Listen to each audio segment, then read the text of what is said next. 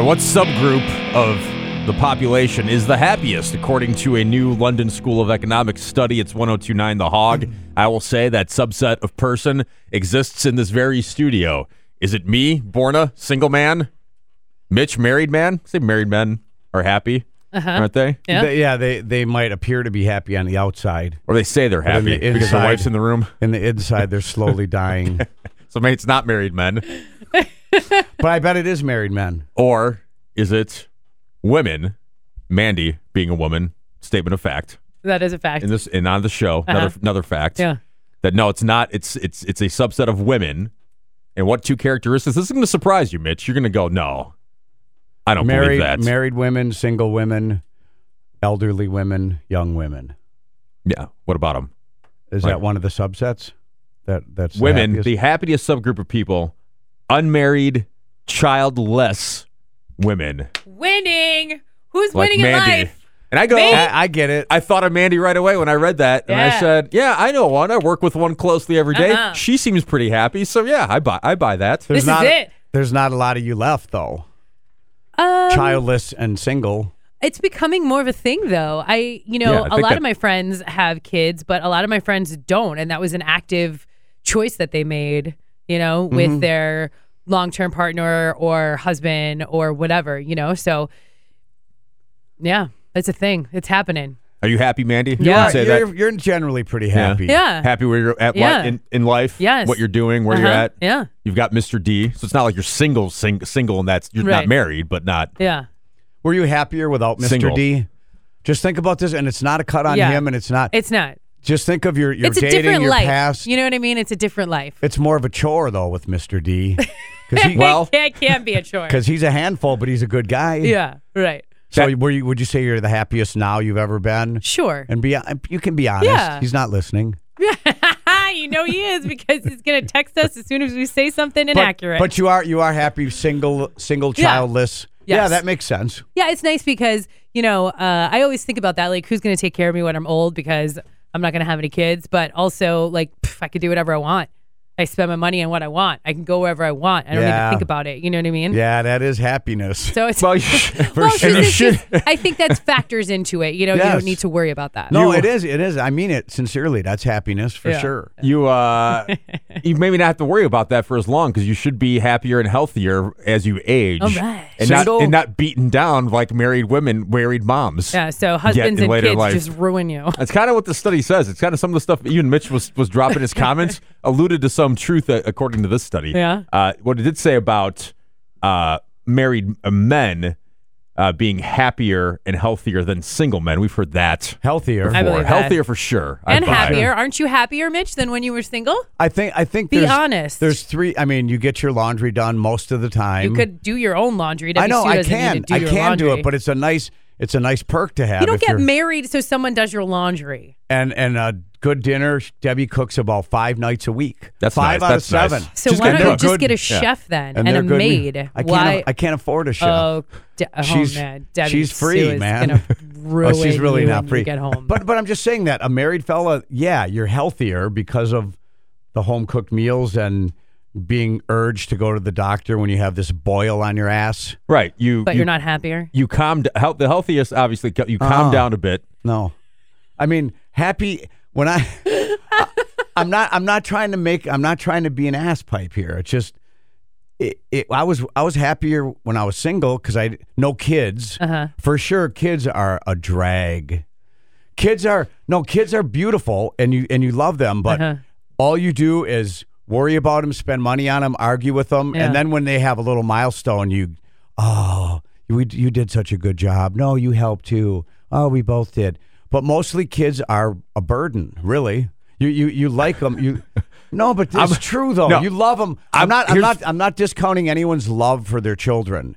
But are they a pain in the butt? Heck yeah. Here's what I'm laughing because next I'm going to read you some quotes from this researcher. And I want to see if you, yes or no, agree with what they say. And I think you're going to agree with a lot what they say about marriage and kids. We'll do that after White Snake. I love on my boys. Okay, continuing this happiness study and discussion about what subgroup is the most happiest, according to this researcher at London School of Economics. Paul Dolan is his name. It's unmarried, childless women, the happiest population group on Earth. He speaks to men, happiest and healthiest, by the way, too. He says men definitely healthier that when they get married as they calm down. Says, quote, you take less risks as a man, you earn more money at work, and you live a little longer. She, on the other hand, as in the missus, has to put up with all that and said man and die sooner than if she were never married. The healthiest and happiest population subgroup are women who have never married or had children. So the dude making the married woman unhappier and unhealthier on top of that. Yeah. Even though she elevates him a little bit in the situation. Men die women earlier. Just give. Men just take. Yeah, but that's part of it. It is part of it, exactly. Right. Marriage is till death do you part, and do things. He adds this about marriage, and I think you'll agree with this because you've already said this. Married people are happier than other population subgroups, but only when their spouse is in the room when they're asked how happy they are. When the spouse is not present, effing miserable. Oh, see, that's honesty right there. I think we just learned that, Mitch. And I would say miserable is a harsh. It's kind of a strong word, but definitely things you're honest when. Just like, okay, an example is, how does this dress look on me? Getting ready for a wedding. The age-old question. And you can't say, well, maybe you might want to pick something else out. Instead, you just go, you look and you make sure you look, because don't not look. And then you go, oh, look, that you look beautiful tonight. See, I disagree. I think if the dress doesn't look good, you need to be like, yeah, but you're single, let's try something else. You're single. That's how she's in a relationship. I know, but you're not married with kids, and you don't have to deal with kids. Are a big part of this too, by the way. Yeah. Well, I don't know about the kid thing. All I know is that if I asked anybody for their opinion, I would want it. I would never set anybody up, be like, oh, does this make me look fat? Because the dress is the dress. It's not the dress's fault. You know what I mean? But does this look good or does this look cute? That's a legitimate question. Marriage does things to people. I'm just saying, if Debbie Sue asked you, oh, how does this dress look? And you're like, maybe let's try on something else. Let me see my other options. That's fair. Do you ask that of Mr. D ever, or is that just a girlfriend's thing? Mr. D? No, I'll ask it if I don't if there's nobody around. You know what I mean? We live together, so it's easier because he's just there and to be like, is this fine? Has he ever gone? I don't know. Not really. Well, because he's afraid to. No, because I'll be like, no, does this look crazy? Tell me if it looks crazy. But usually if I already think that it looks crazy enough to ask him, that I'm not going to wear it anyway. I'm already going to change. You know what I mean? And then you let it go. You don't let it simmer or murmur at all for your evening. Okay. He adds, what's the quote? Okay, so I got that one. What else? There's some good ones. He continues to say, if you're a man, you should probably get married. If you're a woman, don't bother. But who are we supposed to? I love this article. It's the best article ever written. And healthiest. Then he talks more about. You're right, Mitch. There's some good stuff about children. Kids are a big part of it. So this whole study just kind of flies in the face of what the social stigma has been with especially with single women as they get older. That you need to find somebody, settle down because you need to be married and happy, which is counterintuitive to what this study is saying. He adds, children can be harmful to people's well-being, saying that parents might secretly agree with a famous academic colleague of his who said, quote, that he liked the existence of his children, but not their presence. Some parents in the car nodding right now. They don't want to admit it, but going, but that's that's the only way you can do it, because you can't be an absentee parent and do good for your kids. But how many people really live for their kids? And I mean, from the time they get up, pack the lunch when they're little, change their diapers, do all the stuff to get them to kindergarten, and then all the way through school, and then all the practices and driving the games and here and there and everywhere. You really do 90% of your life for your kids, which is fine because you want them to have a legacy and a leg up and everything else. But is that really, because when you're living for your kids, you morph into a different person and you're just on the go and you say, I got to do this. Nick's got a game. Mike's got a track meet. Which one can you go to? Oh, you work till 6. You might be able to get it. And all you're doing is juggling this stuff. It's not really happiness. It's child rearing, but it's way, way, way more busy than it was when I was a kid. You played intramural sports. Your parents didn't come to half the crap you went to, and you didn't care.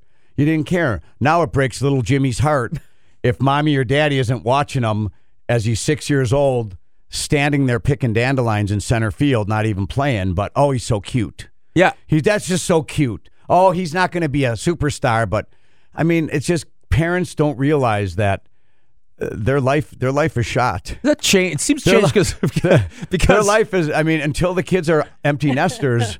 I mean, until the kids are out and you're an empty nester, you're done. Because I'm not a parent, so but once people I know like you, I know you and Debbie Sue go to a lot of your kids' events, almost all of them. You've got one Debbie of you goes there. to most of them because I work till 6. When Joe was on the show, he always would go to a lot of stuff. I don't remember. My parents maybe went to half of my stuff and it was okay. And I don't remember. There's few parents that were at everything of like all activities of sports and whatnot I was doing, but I don't remember everyone's parents there all the time. So now it's different now that parents are there all the time for everyone. If you're not there, you have guilt, that Catholic guilt. Yeah. Where you can't, oh my God, I can't miss this game. What changed in the last 20, 25 years, 30 years? Well, pampering. The kids get everything and you're supposed to support them 100%. I think you can support them 100% without going to every stinking T-ball game. Yeah. I'm not a parent, but I would agree with you. You just don't. Sometimes you go, well, Mom and Dad can't make it tonight. We're going to go out to the lake and have sex today, Jimmy. Well, to your point, Mitch, he adds also, I know. It'd be categorically awful if anything happened to them as in children, but the experience we have with children are largely miserable. He concludes then that having children is an amazing experience for some, but for a lot of people, it isn't. And the idea that we can't talk openly about that is why there might be a problem with people and relationships. Yeah, I say everybody amen to can't that. be happy. Yeah, not everyone everyone defines their happiness by having kids or marriage or anything, and that's okay. But it's fine if it is, but it's fine if you don't want to. But married couples or the most of the population, not all, you have to have 2.1 child to have the population keep going. If you have less than 2.1, and I don't know what the percentage of people that need to have 2.1 kids, otherwise you die off in like 140 years. You're done. Who's done? The population. Like our whole Earth's population. Yeah, It's done in 140 years.